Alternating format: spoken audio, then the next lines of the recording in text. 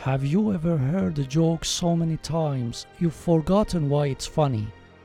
But then you hear it again and suddenly it's new. You remember why you loved it in the first place.